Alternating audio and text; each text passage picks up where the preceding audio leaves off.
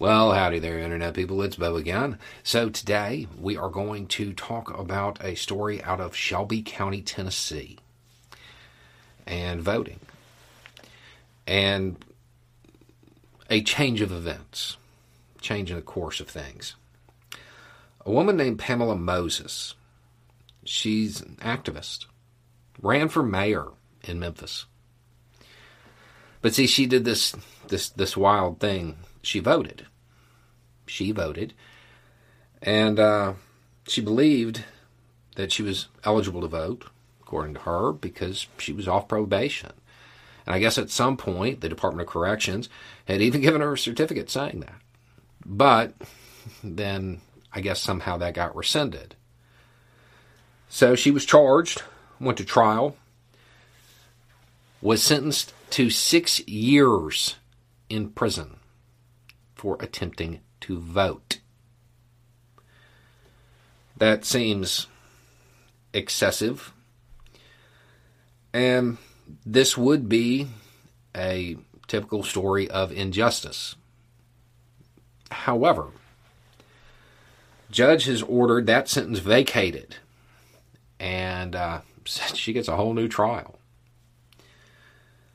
It turns out, according to prosecutors, that the Department of Corrections failed to turn over a document.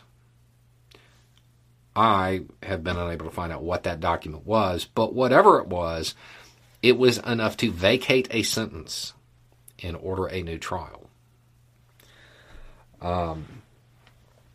This may shift this whole thing. Now, regardless of what this document is and whether or not it proves her claim that she believed she was off probation and therefore she could work to get rights back and was eligible to vote and all of that stuff, I believe that most people would agree that 6 years is probably excessive. I mean, I would suggest that that's cruel, perhaps even unusual. Especially when there is a slate of people who may not have attempted to vote illegally, but attempted to undermine legal votes. And most of their sentences are in the months. Even those who used violence, most of those don't come to 6 years.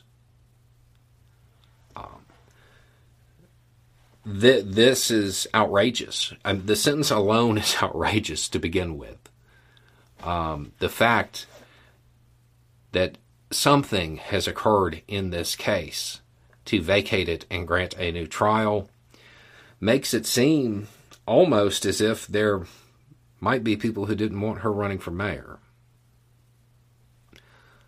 This seems like it might be a case of good old Tennessee politics. But we're going to have to wait and find out because we don't have that information at time of filming. Either way, her name is Pamela Moses.